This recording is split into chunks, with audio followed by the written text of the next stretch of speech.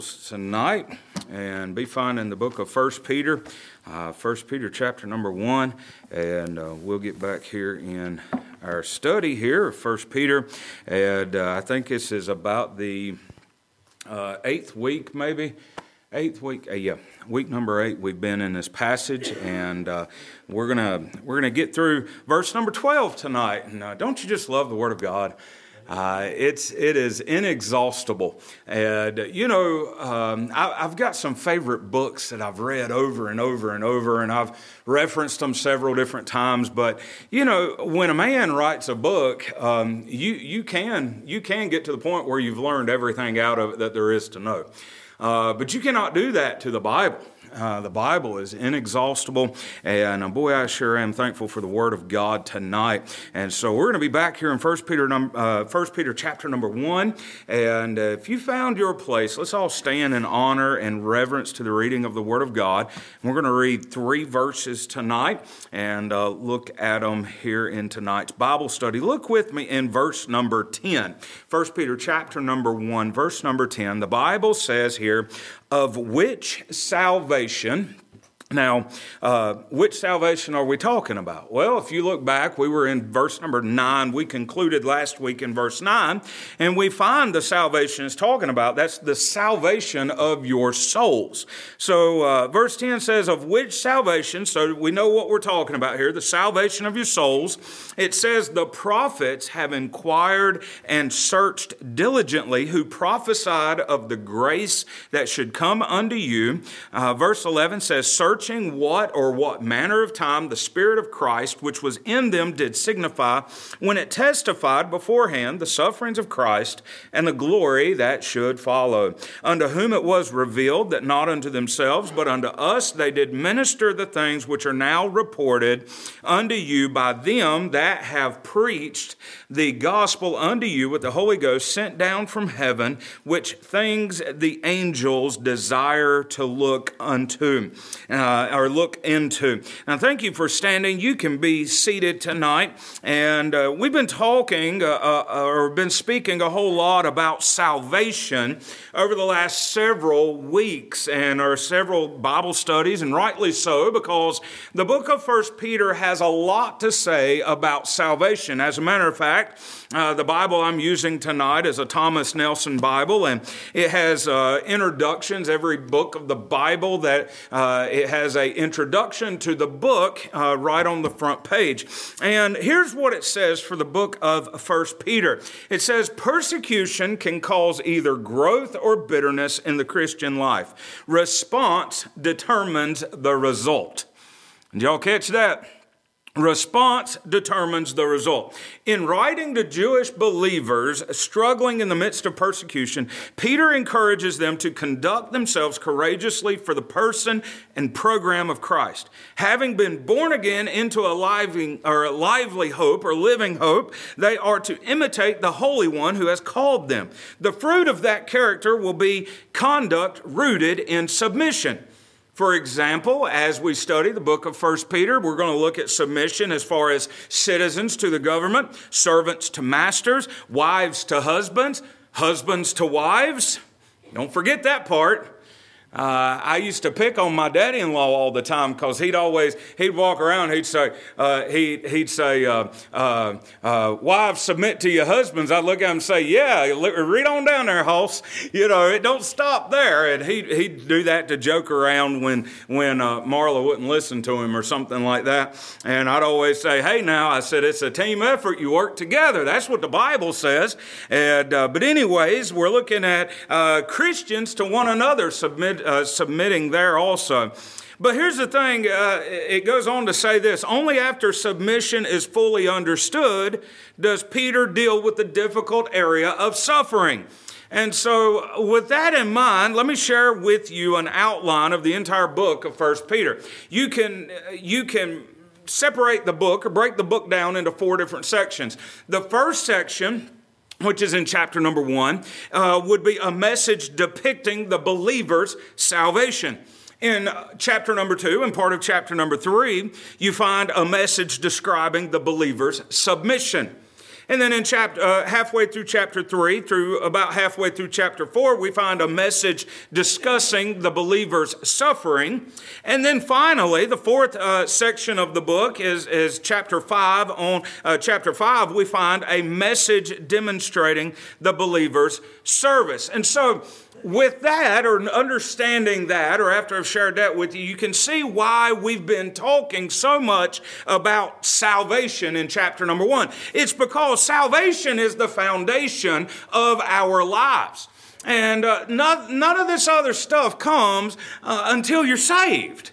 Right? It makes sense. And you got to understand, let me just put it this way. Our lives, I know we're born, we're alive, we're here physically, but honey, your life didn't really start until the day you got saved, till the day you got born again. The Bible talks how we are before salvation, and we're dead. We're spiritually dead. Sure, we might be able to move. We might be able to move our arms. We may be able to breathe. But, when it comes to a real life, that's when you're born again. And so it's only when we realize what we have in Jesus that we can move on, we can mature, and face the trials and tribulation of life with the proper outcome. And we talked about that in these messages and these studies, how the world doesn't, really, you think about it, I look back and I know I'm saved, and I know, I've got the Lord with me, and He's with me no matter what. But I look back through some of the things I've been through, and I think, how in the world could I face that without Him?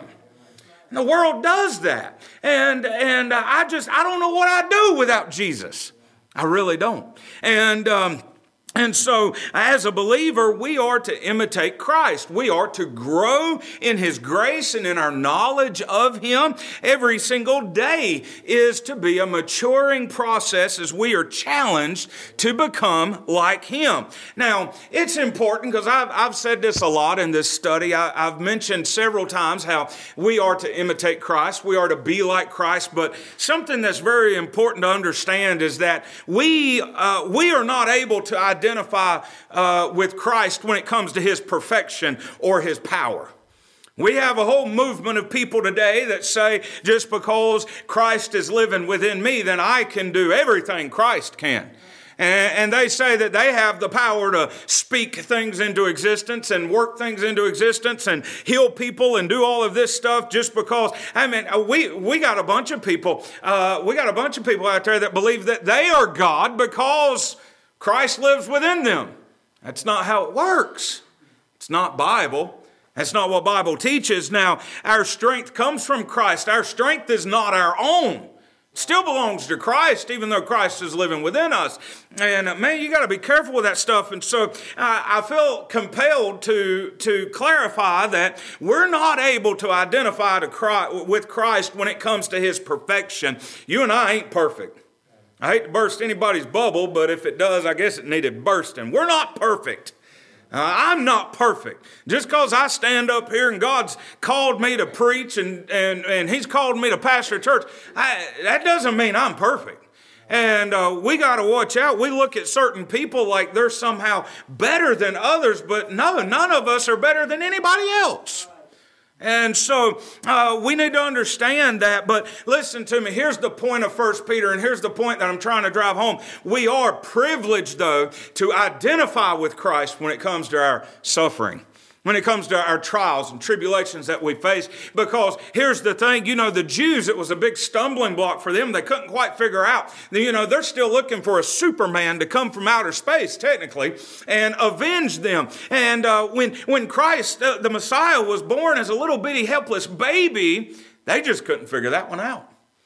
And but I'm thankful that He chose to come that way. You know why? Because the Bible tells us that everything we've ever faced, you know who else faced it? He did. All the pain that we have felt before, guess what? He actually experienced more than what most of us have. Actually, I'd say He experienced more than anybody ever has. But here's the other thing. He's been tempted like we have, the Bible tells us. Hey, when you struggle with things, guess what? Christ did too. The only difference is Christ didn't sin. And there you go. He was perfect. We are not. And so, 1 Peter chapter 2, verse 21, though, says, "For even hereunto ye were called, or were ye called, because Christ also suffered for us," watch this, "leaving us an example that ye should follow in his steps." Hebrews chapter 12 says this in verse 2 and 3, "Looking unto Jesus, the author and finisher of our faith, who for the joy was set before him, endured the cross, despising the shame, and is set down at the right hand of the throne of God. For consider him that endured such contradiction of sinners against himself, lest ye be wearied and faint in your minds." And so we are to look to Jesus. We are to rejoice that we can associate with Jesus and identify with Jesus when it comes to suffering and trials. And so with that in mind, let's take a look at our verses here tonight. Verse number 10, I want you to notice something. We find in verse number 10, we find the search of the prophets. Look at what it says, "Of which salvation the prophets have inquired and searched diligently, who prophesied of the grace that should come unto you." So we see the search of the prophets right there. Peter points the believers back to the Old Testament prophets who foretold the coming of the Messiah and the salvation that he would provide us. And they didn't understand it fully. Could you just imagine this? They didn't understand it fully. They wrote as the Spirit of God moved them to write. I've often said it. I'd love to have been a fly on the wall. Because, could you just imagine that? They were moved to write about things that they didn't know nothing about. And they really couldn't understand what they were writing about. And so they were moved that way. And so they didn't understand it fully. But you know what they did? They proclaimed what was revealed to them faithfully. And so many waited for centuries for the promised Messiah, and what great faith they possessed in order to believe in something that was yet to happen. And you know what? Tonight, every single one of us have an advantage. We have an advantage because we can put our faith in that which has already come to pass in the person of Jesus Christ. Yes. Just get a hold of that for a minute, okay? He had not ever, the first advent of Christ had never happened. And these prophets, they would write about it, and they would preach about the first coming of Christ. And then here we are, we're looking back on that. We're looking back. We've got the records, y'all. New Testament. We've got the records of eyewitnesses of Jesus Christ.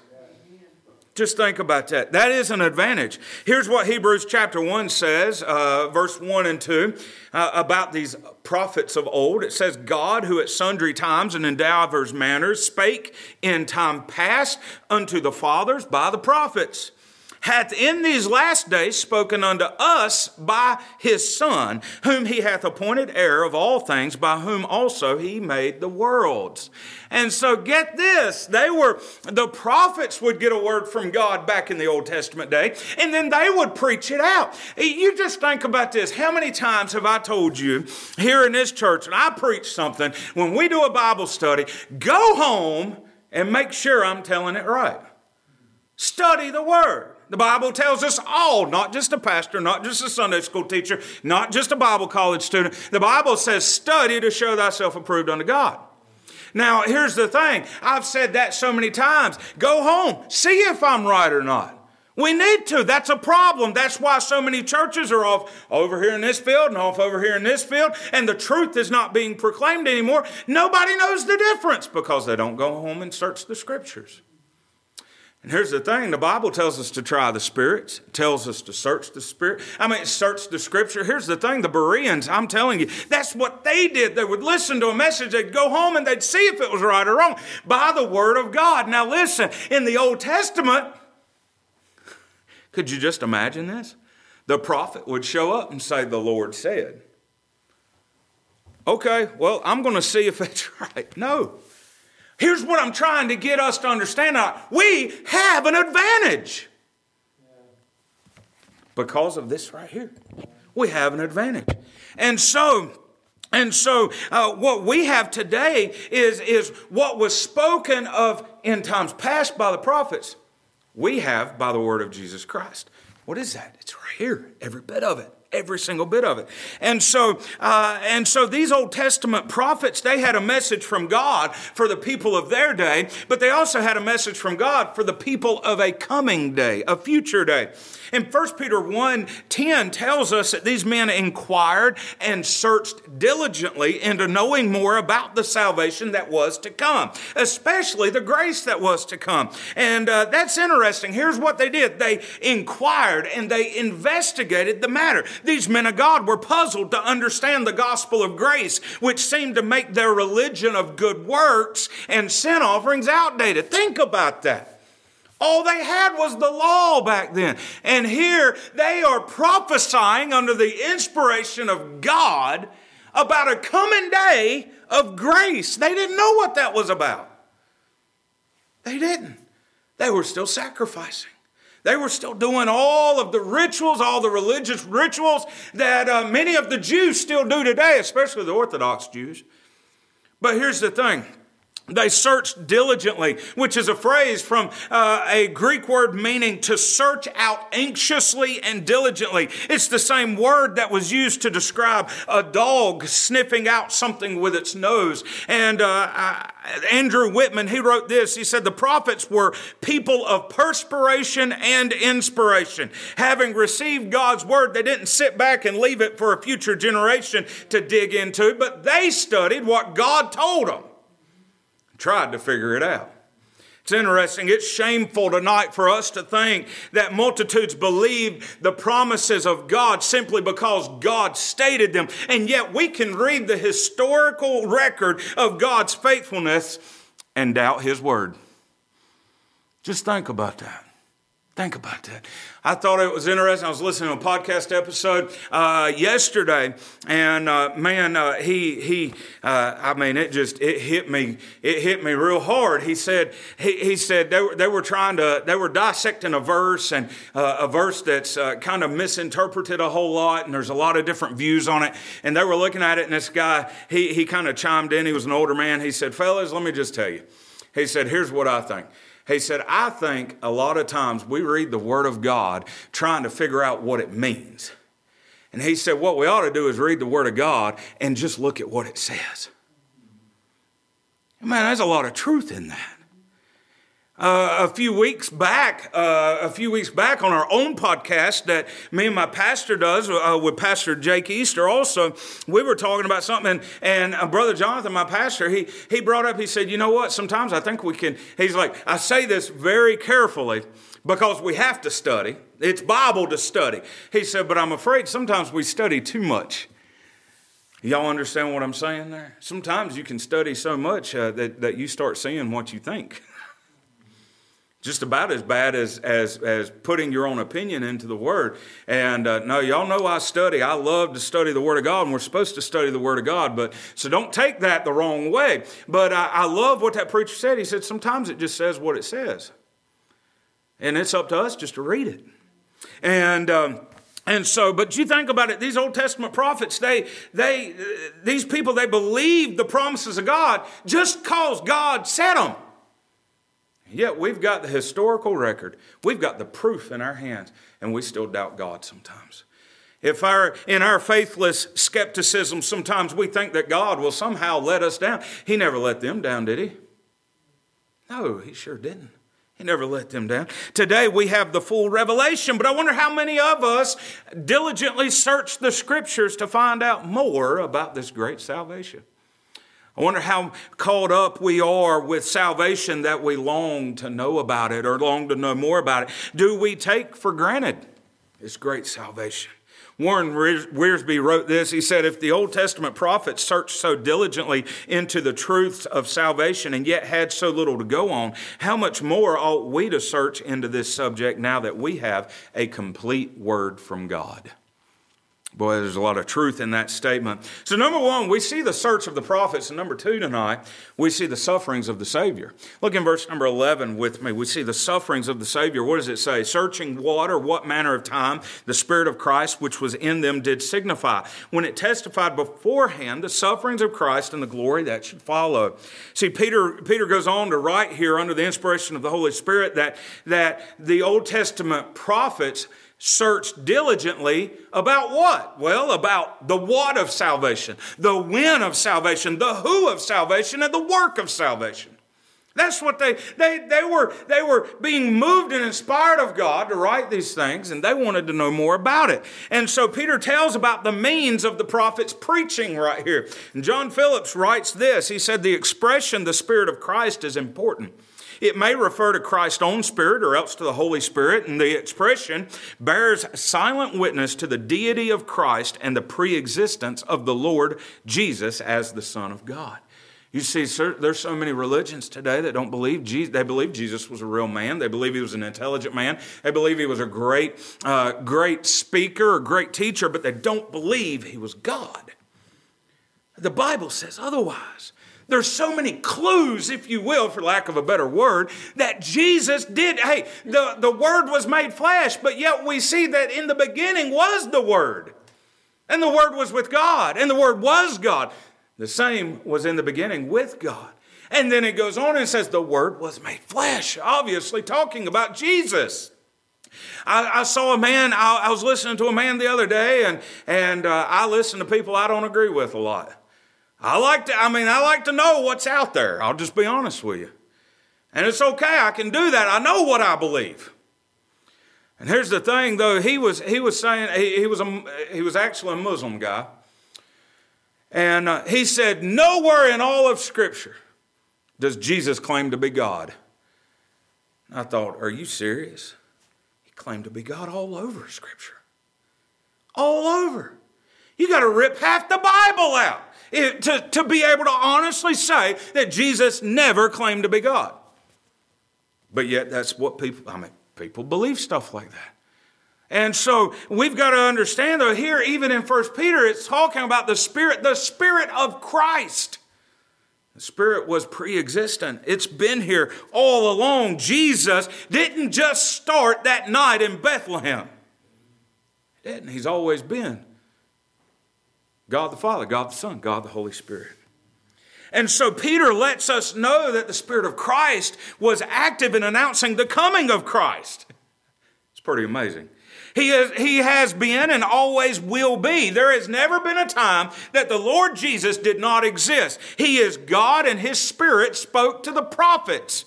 As a matter of fact, the Old Testament is full of, as a matter of fact, when you study out, and the Lord spake, and the Lord said, and even the angel of the Lord, and you'll find Christ all throughout the Old Testament. It's a really interesting study. And so let me just tell you, before He was here, He was there. Does that make any sense? That's a bad way to put it. But hey, that's all my mind can come up with. Before He was here on planet Earth, He was there and always has been.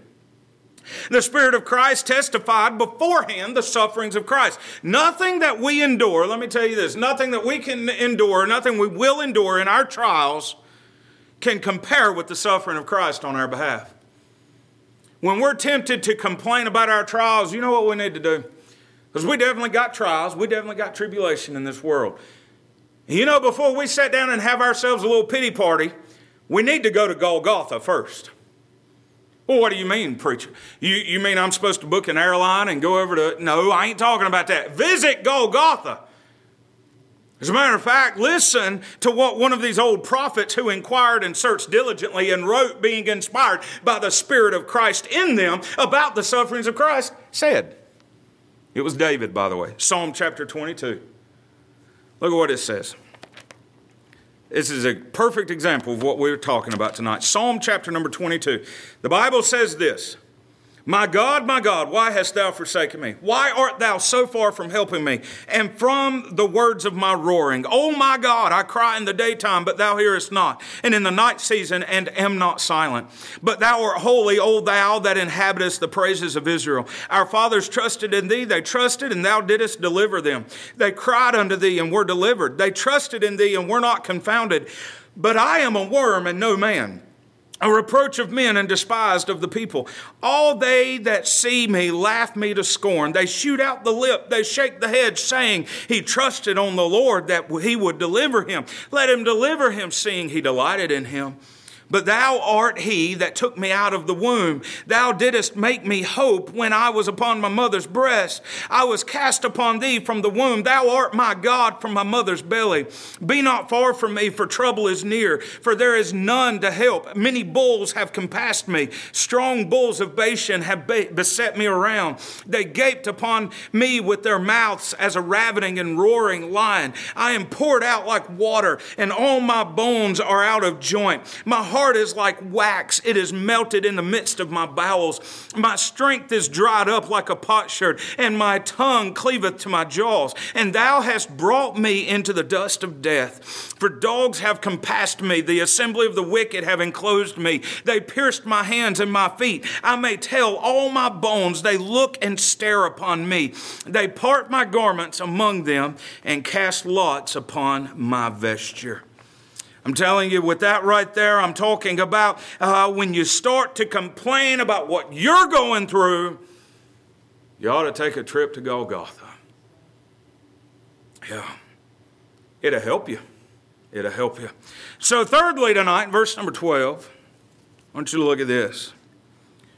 We see the search of the prophets. We see the suffering of the Savior. And then thirdly tonight, we see the service of the saints in verse 12. Look at what it says. Unto whom it was revealed that not unto themselves, but unto us they did minister these things, or the things which are now reported unto you by them that have preached the gospel unto you with the Holy Ghost sent down from heaven, which things the angels desire to look into. Hey, it was revealed to the prophets that they were not serving themselves in delivering God's message, but they were actually serving the people that were the recipients of God's message. And these men preached the gospel through the power of the Holy Spirit who was sent from heaven. And the ministry of sharing the gospel is so wonderful. It's so wonderful that the angels of heaven crave to watch the ministry of the Word of God in people's lives. Just think about that. Think about that. Even today, you think about this, the ministry of pastors, evangelists, and missionaries, they benefit the people that are recipients of the preaching of God's Word, if they'll receive it and if they'll apply it. Now, God wants all of us. He wants us all to have some sort of ministry with people, whether it's our family, whether it's our neighbors, whether it's kids at school, whether it's the people we work with every day. God wants each and every one of us. I've often said it this way. Every single one of us is a missionary. And when you walk out those glass doors over there, you are going into your mission field. Yeah. And so some of you, I know you've heard this statement. It's so true. But to some people, you're probably the only Bible they'll ever see or they'll ever read. People are paying attention. They're watching how we react. They're watching how we deal with things. They know when there's something different about us. And so, but I want you to understand, though, we are all to serve the Lord in some way, but it goes deeper. It actually goes further than this. Here's where we're at in the context of this verse. Are we willing to partner with Christ in the area of suffering? Are we willing to bear the cross that the Lord has placed upon us? You know, I've often heard a lot of people, down through the years, we'll have a burden, or we'll have something that goes on in our life, or maybe we've got some sort of handicap or something, and people say, well, that's my cross to bear. Or they'll even say that about a particular person. Well, they're my cross to bear. That is not what we're talking about in the Bible. No, when Jesus says, pick up thy cross and follow me, it seems so simple from just the words, but what he's talking about is, are you willing to fellowship with his suffering? Paul writes about that. Paul even talks about that. And Paul even mentions that he bears in his body. You know, when these guys, I cannot remember what chapter it is, but Paul is writing, and these guys are questioning him, and they're giving him a hard time, and it was all about whether he was genuine or not. And he just looks at him and says, I bear in my body the marks. You know what he's saying? He's saying, just look at me. If you don't know I'm real by looking at me, I don't know what else to tell you. You know why? Because Paul desired that. He desired to know, to learn Christ. His one thing in his life was to know Christ. He says to know Christ in the fellowship of his suffering. Matthew 16:24 says this, Then said Jesus unto his disciples, If any man will come after me, let him deny himself and take up his cross and follow me. Here we are, Philippians 3:8.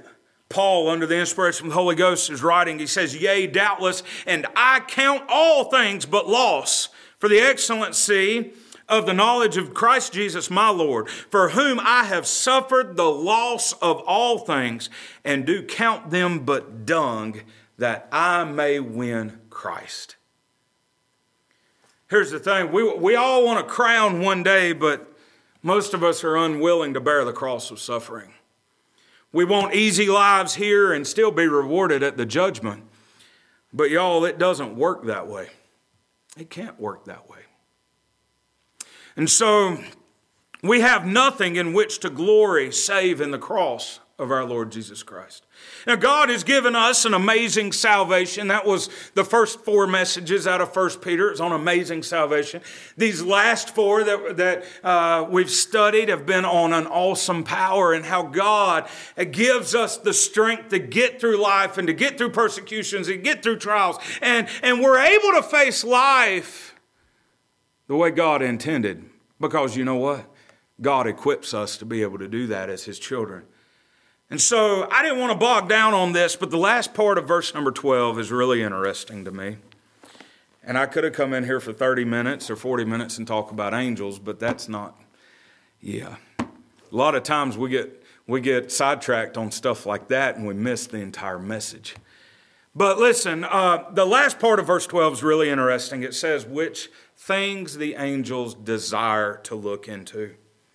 And you know, when I thought about that, when I read that and I thought about that, I thought, wow, the angels watch us.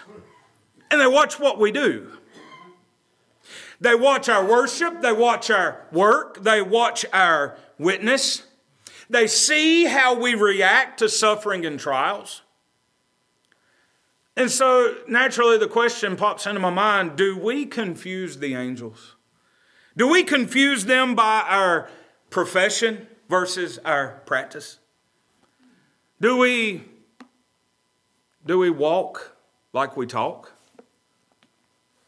There's a lot of people that don't. There's a lot of people in the Bible that didn't. Jesus called them out for it. Here's the thing. Do we say one thing and yet do another? But then this really got me. I'm sitting here thinking about angels. I'm like, man, how cool is that? They're curious because they don't know what grace is. They don't understand that. And think about that. The ones who are in the very presence of God, physically, they serve God. They do his bidding. They're curious about us. That's just cool to me. But here's what I got to thinking about that. They watch us. They're curious about us. But then it hit me. It's not just the angels that's watching us. It's not just the angels that are curious about us. What about the world around us? What about the people here? What about the people here around us? You know, the Bible tells us, let your light so shine among men, so they may see your good works and glorify the Father which is in heaven. So not only do the angels watch us, but let's not get bogged down on that. Because guess what? You got people in this world all around watching you too. And they know how we react, and they're watching to see how we react to trials and tribulations. And you know what? It's only when we're in the Word of God, it's only when we're right with God, that we can react the way that we ought to as children of God. And so let's stand and bow our heads and close our eyes tonight. Miss Dawn, you come play softly for us for just a minute. Think about that tonight. Think about that.